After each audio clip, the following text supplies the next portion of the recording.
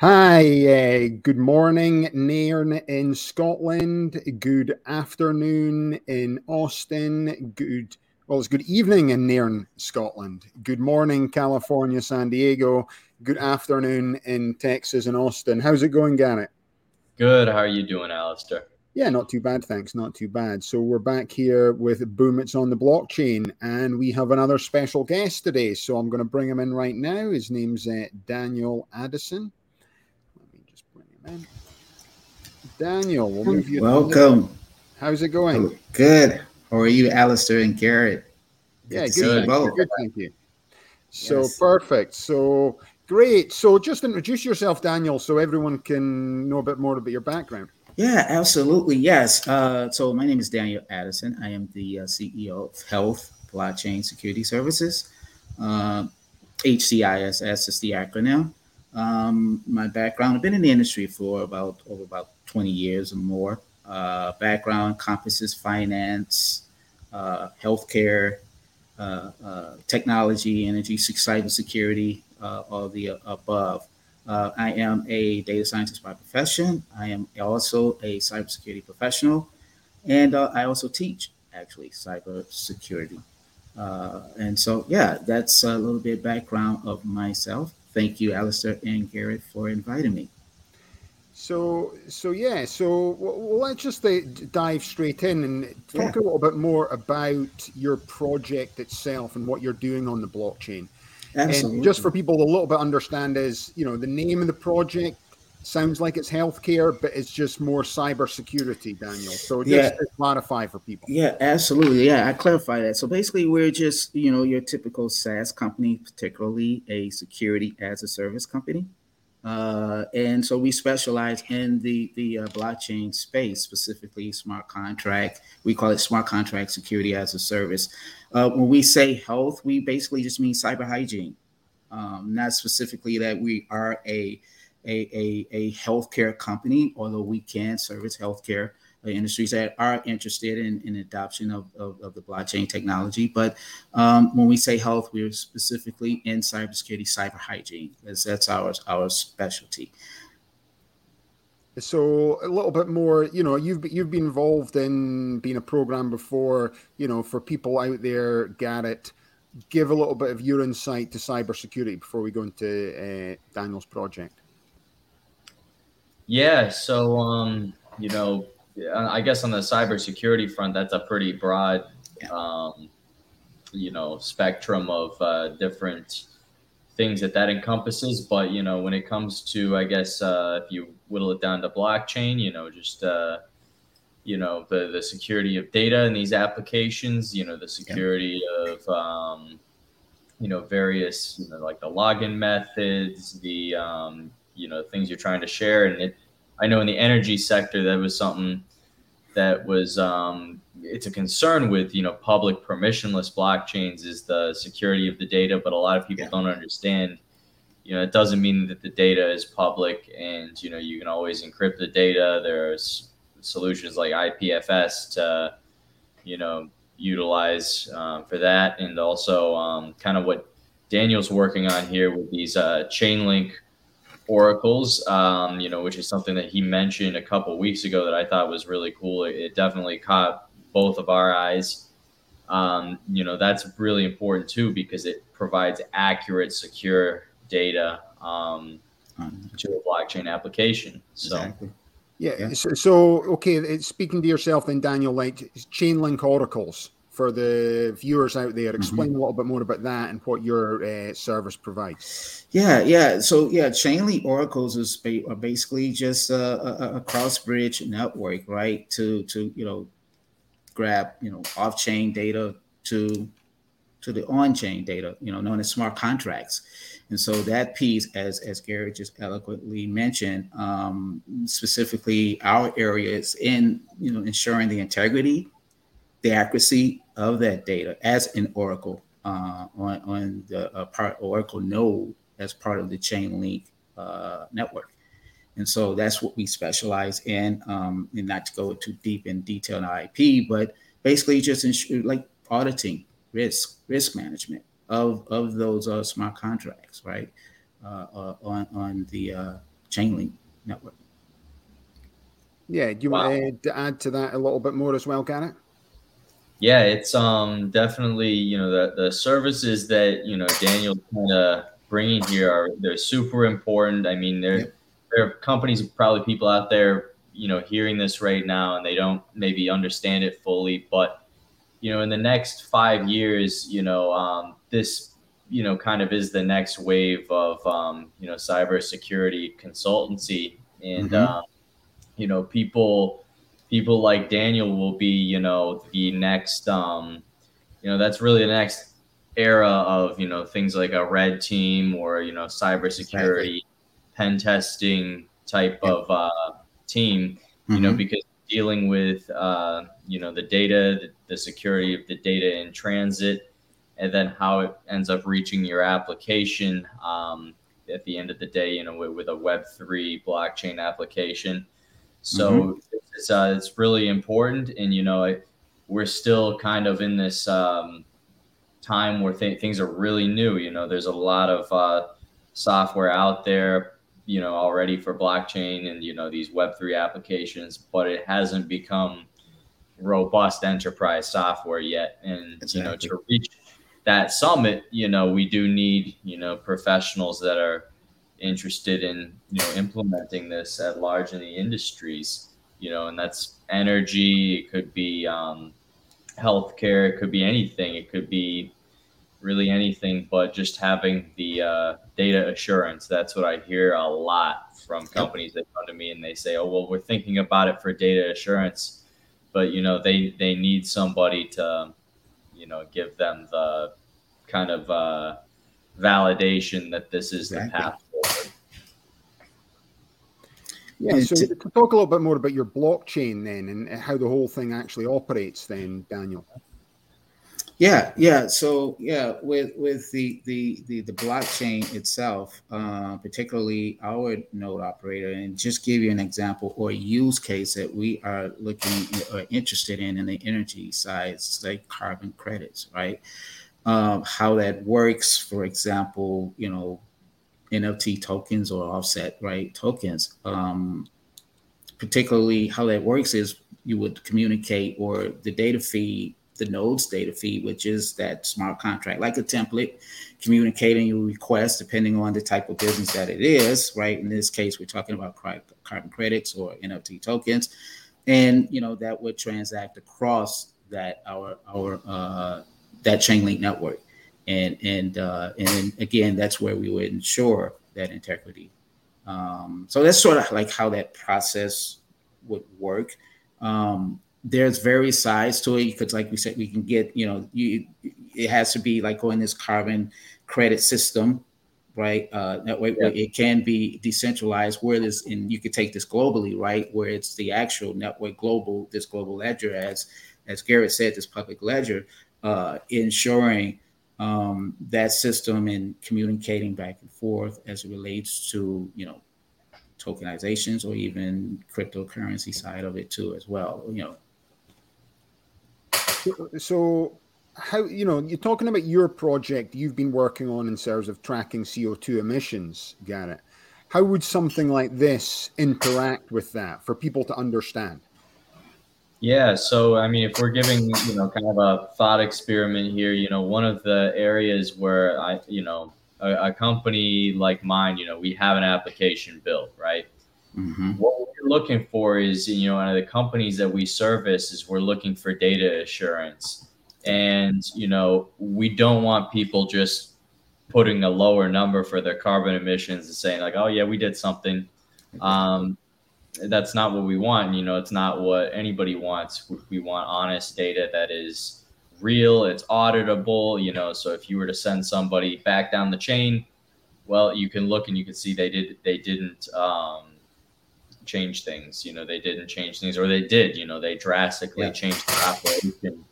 And, you know, that's where something like these oracles is really important. And even for something as simple as bringing in a live feed of, you know, like WTI oil prices, you know, spot price for a barrel of oil or the kilowatt hour of, energy in different areas of the world or the United States.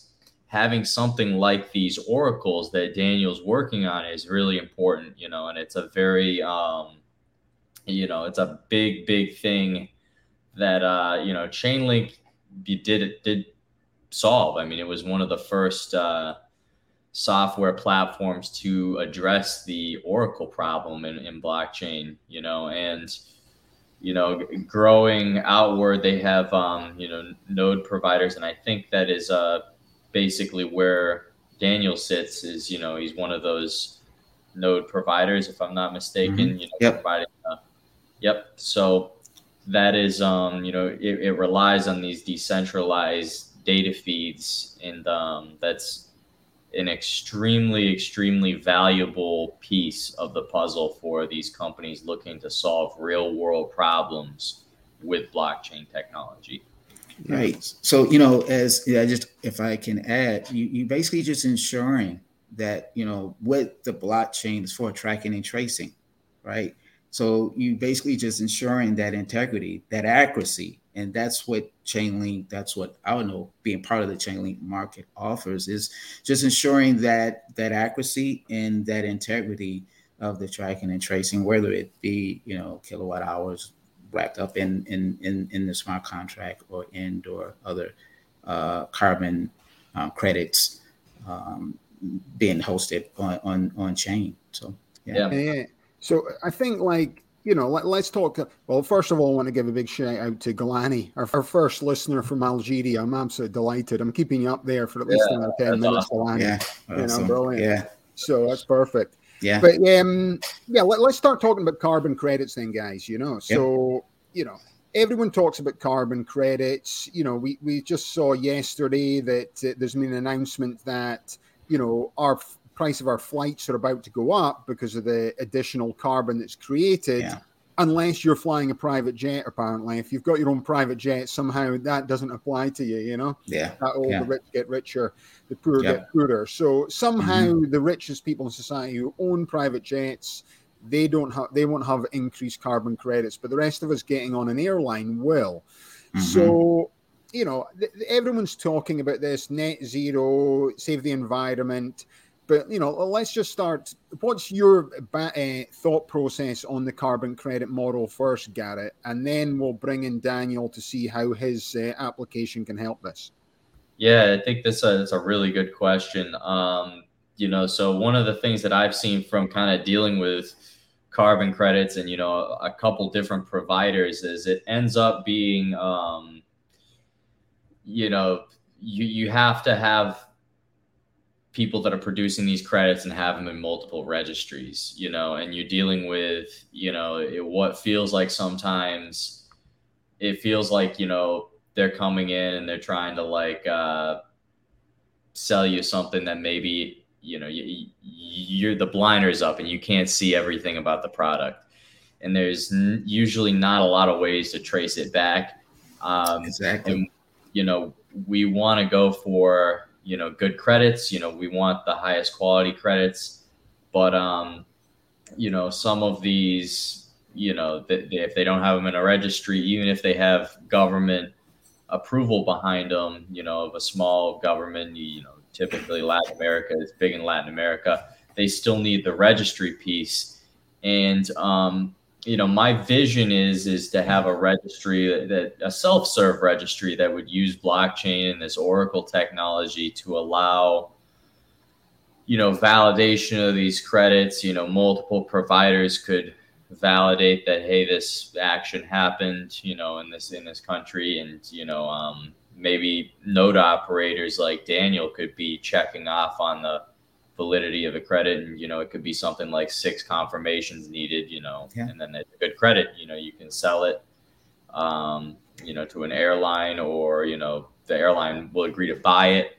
So that's it's very experimental, but the carbon credit market's projected, McKinsey is saying it's a $700 million market today. That's pretty small, and they're saying it's going to be a $50 billion market by 2030, which is huge.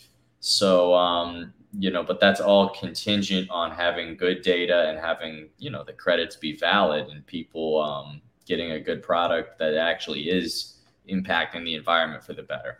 Yeah, and then, we just saw the Queen's Jubilee this last week there as well. So Prince Harry and Meghan Markle, she used to be Duchess of Sussex, I think her name is now, or used to be her title. They flew private jet from LA to London and back again.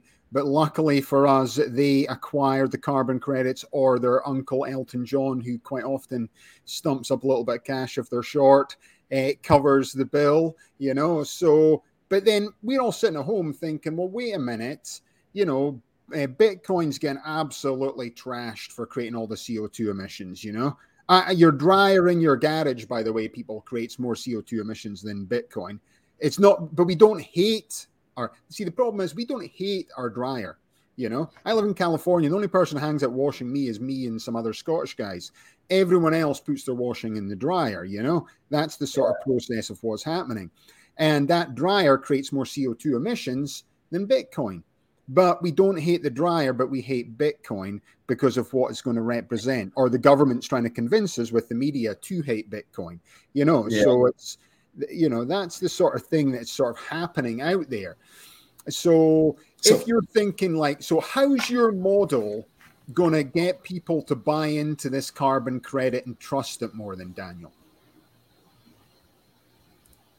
Was that for me? Yeah. So let me say this. So it's trust. Yeah. So we can't trust this system. I've just made a couple of points there why we can't trust it. Right. Absolutely. What you can do to help blockchain. So let me put something into perspective. Consumption of energy, as you mentioned, the trashing of Bitcoin, of energy usage, et cetera, in comparison to all other industries with their carbon emission. You'll be shocked. It's so small in percentage, very small globally as it relates to resource carbon emissions, energy. It's almost, I want to say I have a resource check, it's like less than 2%. I thought it was less than 1%. Like 1%, actually. I think it's like 0.5%. And that's and we're talking carbon globally. So it's very, very small. So you are absolutely correct. It's just a lot of normal out here. Oh, well, it's using too much energy, it's consuming, but it's actually not true. And when you look at it totality from a global perspective, right? Yeah. So your project then, and so everything's about trust, Mm-hmm. So this new technology is coming in. The adoption is going to come from trust from the general public to start using it more, So we can start to point things out. But you've got this new, how does your company provide trust for people out there? Yeah, absolutely. So with the trust and utilizing the Oracle nodes, right? As I mentioned, this trust, when you're establishing, it's on a public ledger. So that trust is it's a zero trust type mechanism where it's transparent. So it's not like it's closed off, and where as in centralization, right? Being that it's decentralized, it's open, it's transparent. And so as a business, and communicating with our node development as this breach protection dashboard, and where that business can see activity of their smart contracts, right, across that Chainlink node. Yeah. So just to give a bit of insight, Garrett, for people, what's the difference between a public ledger and a private ledger, or a public blockchain, private blockchain? Yeah, so a private blockchain is going to be something where the nodes are run within the organization, that deploys it. A lot of companies are more interested in this, in the same way that in the early 90s, companies were more interested in having an intranet than an internet. Yep. And the market, I think, kind of always becomes the the judge of success, a lot of companies don't use an intranet anymore. They opted for, the internet. And, I think the same is going to be true with, a public permissionless blockchain. There's stuff that needs to be solved. There's, evidently some issues with, the public permissionless chains, but it still provides the opportunity, I believe, for the company can still run nodes that are part of that network. The data, just because the word public is in it, does not mean the data is public. You Exactly. can still encrypt the data in transit. So yeah, that as well. Absolutely. To add to that, because with a private, you still have to authorize. So it still has, with a private blockchain, you still have to authorize someone in on that network, right? And once that person or that entity is authorized, then it's decentralized from that perspective. That's an example I use when you're talking about private blockchains. It's you authorize in, but you are able to, it's decentralized because you are able to still communicate with each other or share data and resources, but it's decentralized in that manner. And whereas the public ledger, although as Gary said, it's the data, it's secure. The way the blockchain is constructed, it's immutable, right? It's tamper-proof. It's encryption. So that piece, yes, absolutely secure from that perspective. But you can't modify or change anything. But it's just public. You can just, that's basically what we're saying, public, right? It's just decentralized in nature. And what we're saying with that, in addition to that, we as a business as well, it's just ensuring that with the node oracles and the validators, it's ensuring that integrity, ensuring the security, if I'm making sense, right? Ensuring that it's secure on the public ledger through accuracy and validation, as what a node oracle is. Yeah. And, and coming back to like the carbon credit model. So let's talk about like what we're trying to do with carbon credits and where the future is with, because there's more and more talk about carbon credits, carbon credit cryptocurrencies, carbon credit, everything's trying to aim to net zero. So how, by applying this technology, is it going to make it sort of more refutable? At what point are people going to be able to trust? Why should they trust it on a blockchain rather than they trust it the system they're currently doing right now? Put it that way. Got it. Well, yeah, I think the reason that you would want to, trust a blockchain is because, you do have that immutable aspect. You're able to, keep data regardless of circumstance, and it's insured. It's assured to be, it's valid, good data that's saying something meaningful about a circumstance, and that's what we need more than anything with carbon, is because a lot of big companies, they just want to lie about it. They want to kick the can down the road, buy themselves more time, and it's interesting. The companies that I think are a little bit more motivated to lie are the ones that are slapped with all these regulations and stuff. Yeah. And that, you look at the case of Shell, and it really speaks numbers to how much time and effort and money they put into covering things up and just sweeping things under the rug, as opposed to just solving the problem. And these governments, if they really want to, I guess, impose regulations and stuff, there's no more efficient way to do it than to require some sort of blockchain system for carbon reporting.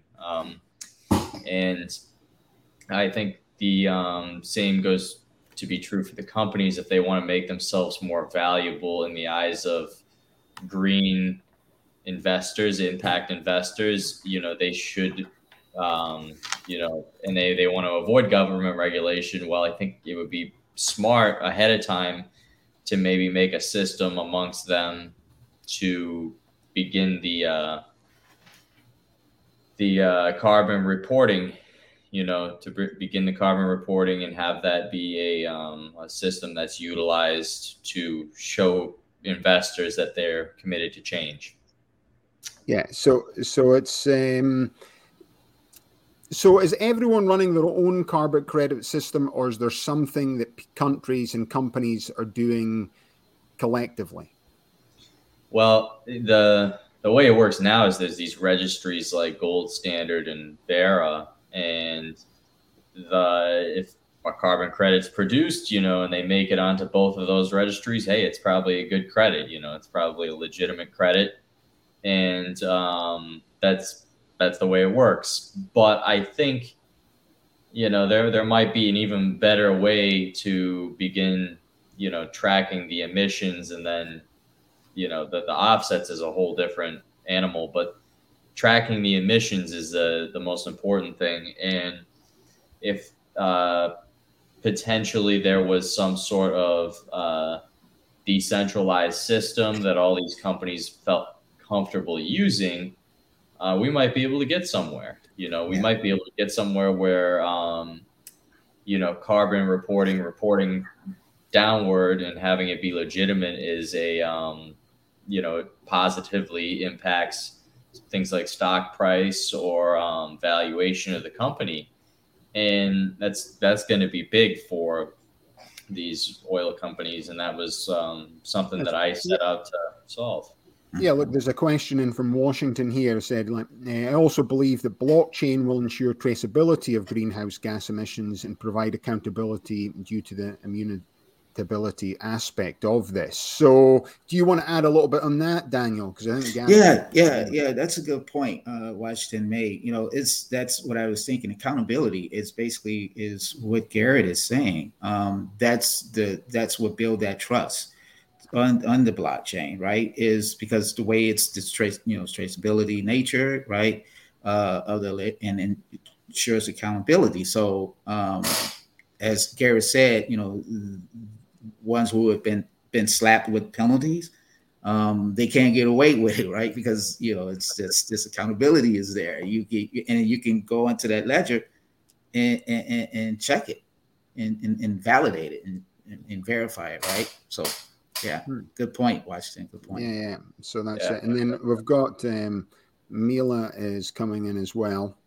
Just explain who Mila is, by the way. I feel she's your biggest supporter here, Daniel. Yeah. So actually, Mila and Washington, actually, they're my managing partners to Health Blockchain Security Services. And so, okay, perfect. So they've got good questions. I was wondering why they were so good. Yeah. Awesome. Awesome. Yeah. Thank you both. Yeah. So let's look what Mila's saying right now as well. Since carbon credit is issued by the government, currently only California is the fourth globally. Yeah. So just explain a little bit more about that then, Daniel. Yeah. California actually is kind of, and it's probably the compliance side of it, not so much as the carbon credits offset side, or the voluntarily side of it, and where they are doing something tremendously, but it's not yet on the blockchain yet itself. It's just a traditional way of carbon credit system is what California is doing, and then trying to be in compliance with reducing the carbon emissions, but not yet on the blockchain. But they're the only state I would say here in the U.S. is pushing that initiative, right? Renewable energies and et cetera, and looking into the adoption of blockchain technology for that. Yeah.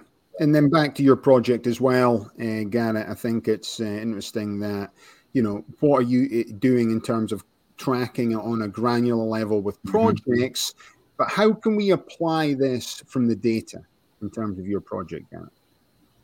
Well, it's it's really important, when we look at the data piece. I mean, I know California has a very aggressive approach to, renewable energy transition, and it's led to some growing pains. I mean, there's issues with that, obviously, but I think the most important thing is ensuring that, where you take away a carbon producing fossil fuel, there is actually a renewable energy source to meet that need in the place of it, so you don't have something like a rolling blackout. But it's important to track the transition, and use data as the conduit to do that, to really track that transition and see, hey, where every place we take away fossil fuels or we take away natural gas, is there actually a solar panel or a windmill or a hydroelectric dam to solve, that need, and economically kind of meet the need, but at a good price too. And with credits, I think this is a big thing with, California, because they have like those $20 carbon credits. It's, I just don't know what kind of programs these come from, because I know that somebody told me that basically if you were to go to California, I think just start like a Christmas tree farm or something like that, you were to grow Christmas trees, I think they issue you credits on top of that. You do get carbon credits for something like that. It could be growing anything, it could even be some kind of crop. It's very unregulated, so it'd be just nice if there was a little bit more traceability, like knowing that, okay, there's somebody doing direct carbon capture over here, and maybe those are more valuable credits because you can tell how much carbon's coming out of the atmosphere. And then there's somebody else running a small Christmas tree farm, and then claiming, oh yeah, it's taking 10 times more carbon out than it really is, So, and not to say, I actually do believe that growing trees is probably the biggest, that's going to be the big part of the solution here. But, being able to know, like, hey, how many trees are they growing? How many are they cutting down every year? We're cutting them down pretty fast. Yeah. So it's especially in the Amazon rainforest.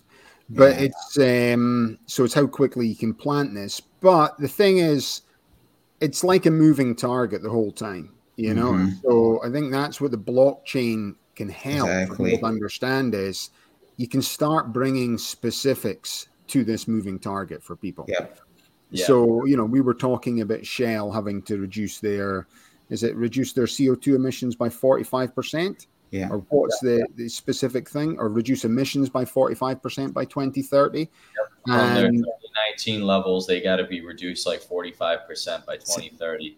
Yep. So right, they're obviously not going to do it right now when it's over $120 a barrel. If there's slapped with enough, well, when it goes down to 40, whatever, how they're going to solve it is they're going to have to cut profits by 45%. Yeah, have to be, all right. Yeah, we did it. Get involved in more renewable energy, etc. So it's, but you can see what's happening out there. It's just a case of, I think for the transition in energy to happen, the blockchain is going to be key.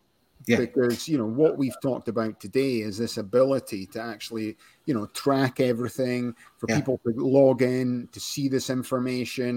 Yeah. I think what they understand from Daniel's company is, it's still hackable. It's that's the thing. So cybersecurity, and if you're sitting there and you're 15, 16 years old and you're thinking, what kind of job am I going to get? Well, Uber's probably not going to be a good one because they're going to be self-driving cars in 5 years from now, and we'll all be in the Johnny cabs. Remember they had that in the old Total Recall with Arnold Schwarzenegger. You probably don't remember that guy. The Daniel will. But just like, so that was the first sort of self-driving. That was in Mars. So, but self-driving cars, and that's what we're getting into. Right now, a Tesla's a self-driving car. so 5 years from now, but where's all these other jobs going to come from? And cybersecurity is one of the fastest growing industries in the world, so it's, and then going forward, we're just going to need more and more investment into cybersecurity, and we're going to use cybersecurity more because suddenly we're putting data and information out there, and this data and information, we don't want to be hacked or changed, Exactly. I mean, because the threats, you got to understand, the hackers and attackers are using the advances of the technology. And so they understand and they know the businesses are not there yet, right? But using these advances, what we, analytics, what we say advanced persistent threats.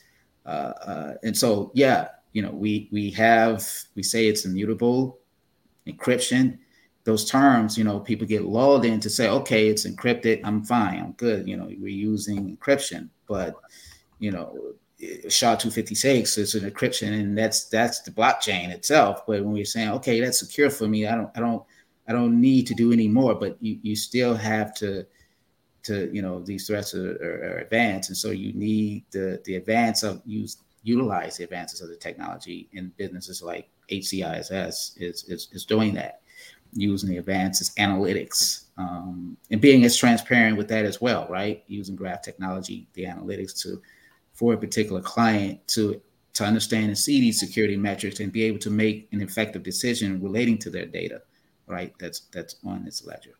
Mm-hmm. Yeah, exactly. Yeah. So, yeah, interesting stuff, guys, So just before we're going to nip into our sort of chewing the cud last section that we talk about general topics, what else do you want people to know about your company then, Daniel? Yeah, that's just it. We deployed our Chainlink Node Oracle. We are looking for, businesses who are looking to consider, with beta testers to test our node, talk with our data feed, whatever, particularly in the, use cases. We just talked about carbon, the carbon credit system, and it's in other, offsets, carbon offsets, renewable energy, et cetera. And so in other, businesses looking to utilize a Chainlink Oracle or node to validate their data across the network. So, yeah. And Mila just putting a final point as well about the HCISS will run on a platform of e-governance, governance and compliance. So just go over that a little bit as well, Daniel. Yeah, so it's all it's sort of the same. When we're saying e-governance and compliance, it's just basically we're ensuring that through the development of the security metrics, right? Mm-hmm. And so when we're saying e-governance, it's the same thing in the physical sense with these contracts on the Chainlink. It's just ensuring that e-governance and that compliance, risk management, auditing, etc., integrity, right?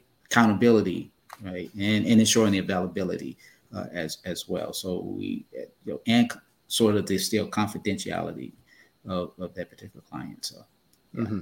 So that's good. And then Mila's also shared a number of links. If we put it on here, we'll be able to pick it up, but we'll put it in the show notes as well for people to grab from there. Yeah. So normally at the end of the show, we'll let you stay on for this part as well, Daniel. It's more of topics of the day.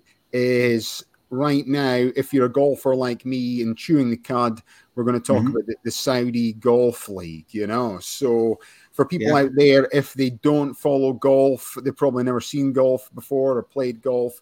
If you go into Fox News today, it's the top story is what's happening with the Saudi Golf League. So just to give a bit of background for everyone to understand is that there's two tours. There's the sort of European World Tour, which is sort of, coming from Scotland, it was a good tour growing up, but it was always seen as a secondary tour to the PGA, which was the number one tour. So, guys like Rory McIlroy, Nick Faldo, all that came out. Wow. Yeah, I'm looking into this. So invested some money into this, and they've now got their own golf league with some new rules. Let me bring up some of the. Oh, that's the. Let's see if I can bring in the right thing in terms of second screen. Sorry. So what we'll do, and this is quite a good view actually. So it's let's see. We'll bring this in. There we go. So yeah, so this is in top story today in the New York Post. Appreciate the New York Post isn't, I wouldn't say that's refutable information, guys. If you read anything to do with New York Post, The Sun, Fox News, I would double check your sources. But doesn't matter anyway. It's Phil Mickelson. He's got the big LIV golf at the back for people to see that as well. So what's happened is they are now putting in billions of dollars to get the best golfers in the world to join their Saudi Golf League. They call it sports washing, whereby, Saudi Arabia is, known for things like gay rights. You can't be gay in Saudi Arabia. Women's rights are poor in Saudi Arabia. Recently they've just been allowed to drive as well, so don't know if that was such a bad rule, but it doesn't matter anyway. I just do things to get a few complaints in. But, ultimately, this is what's happened right now. So Phil Mickelson came out and did a big speech a couple of months ago, how he would never be involved in something like this. He talked about how, took the moral high ground on this, spoke against the PGA, but $250 million sign-up fee, suddenly models are out the windows, guys. Don't blame him at all. He's 51 years old. He's going to get a load of cash for doing this. Came out, he's got a bit of a gambling problem as well, apparently. So he's gambled somewhere between, $600 to $700 million, according to people on Twitter, which is quite a bad gambling problem. If you're back home, you've got a gambling problem, Phil Mickelson's wife is, better get back to the Saudi Golf League. You've spent all the cash, basically, $700 million, a gambling problem, bit of a high one. So what are your thoughts on this anyway, guys, I'm looking at it. It's, I guess, I don't know. Yeah, I'm looking at the same article right now. The PGA Tour is suspending all players in that golf league. It seems to be, this is pretty political because it's like, like everybody, they want to say things about, I think Saudi Arabia has had a lot of trouble with, funding certain endeavors, because people just stop, I've even seen like startups or whatever catch some flack for it. But, I personally, I think that your gas in the gas station in Saudi Arabia. Biden's going over there cap in hand in about 3 weeks' time asking for some more oil. But we're not politically washing. Oh, please give us some more oil. We're not letting oil. We've got to be greenwashing back here, but we'll go cap in hand to borrow some more or buy some more oil from Saudi Arabia. I think it's very politically charged when I look at all this. So. I was just going to say that too. It's just really politically charged. Banning.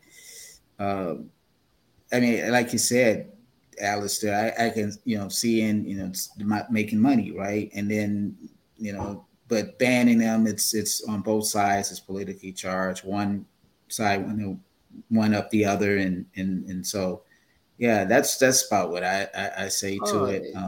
If you think of the Premier League soccer or football that we call in the UK, it's like, well, there was Abramovich, Russian oligarch, ran Chelsea Football Club. We've got another one that owns newspapers, that's bought into Arsenal. You've got Manchester City, the money's coming from UAE. And then the same fund have bought into Newcastle United Football Club, so soccer club there as well. So it seems to be for that sport, and then I know some of the players have been put on the spot by, probably not the normal reporters they get, asking them questions. It's the one when they say, well, I just want a little bit of change and all that. But I'll take the $115 million sign-up fee.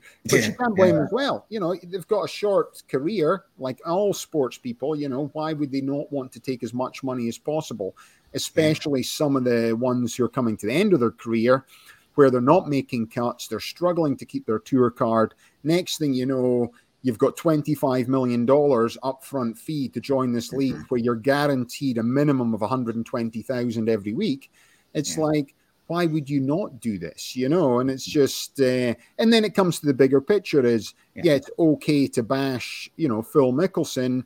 He's out there for taking his $250 million, but on the flip side, we're out to Saudi Arabia to access, essentially, more oil to try and push down our gas prices. For people to understand, I think 11% of gas and oil, or 11% of oil coming into America is from Saudi Arabia right now. So essentially a tenth of everything you fill up the pump, depending where you are, is from Saudi Arabia, So we need to understand that as well. So if they want to invest money into a golf league that makes a third tour, then, it'll be interesting.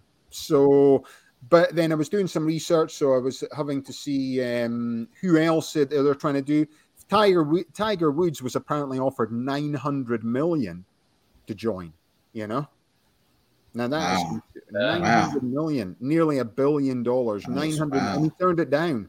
That shows you how much money Tiger Woods has got. He got. I'll play 6. You might just be waiting out though. I'll wait a couple of weeks, and then if you give me 1.5 billion, I'm in. So we'll wait and see. And then they're coming over. Most of the game tournaments are going to be in America as well. So I think of the 8 tournaments there is, 5 of them in America.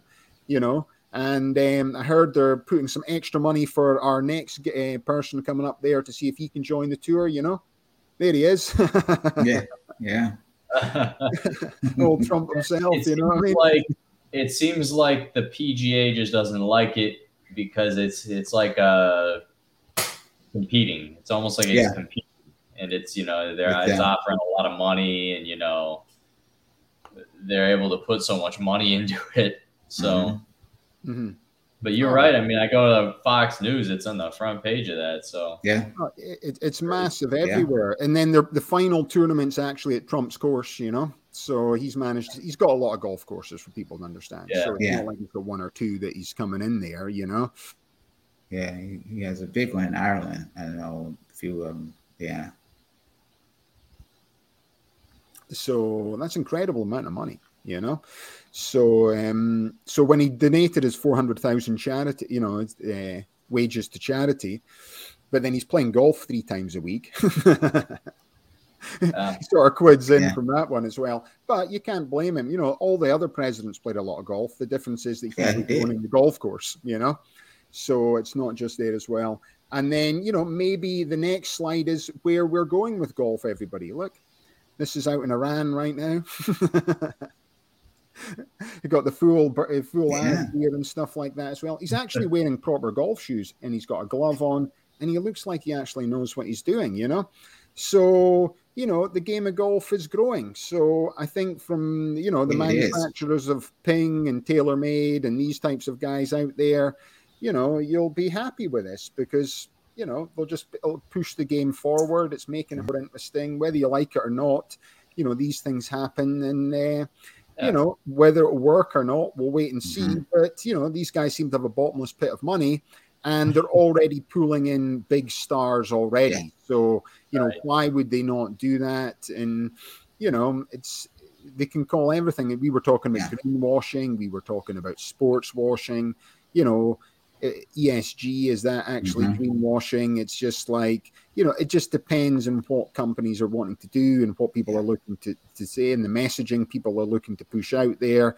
And it's just to look favorable, to the general public. So, ultimately, I'll watch a little bit of the Saudi Golf League rather than the Canadian Open this week, but next week it's back to the US Open, and, we'll see how the whole thing goes from there. So that was just to cover that topic of the day. So thanks very much, then. Appreciate you coming on the show today, Daniel. Thank you, Garrett and Alistair. Much appreciated. Yeah, perfect. And then let's have a look. We've got one last comment coming in. Oh, we're better let Mila. She can close out the show today. Thank you for this opportunity for Health Blockchain Security Services, Mila. Appreciate you coming on. We could get you on the show next time as well, Mila. Absolutely. That'll be good. And as the project develops as well, Daniel, we'll get you back in, speak about it, as you bring on clients, maybe even give a demo of what it is, because I think a lot of people are interested. And we could do a share screen, because when we shared the screen with Garrett's project, that's got a lot of views as well on YouTube and stuff. So, thanks very much for everyone tuning in today. You've been watching Boom It's on the Blockchain. My name's Alistair Caithness. Have a nice day. Bye, everyone.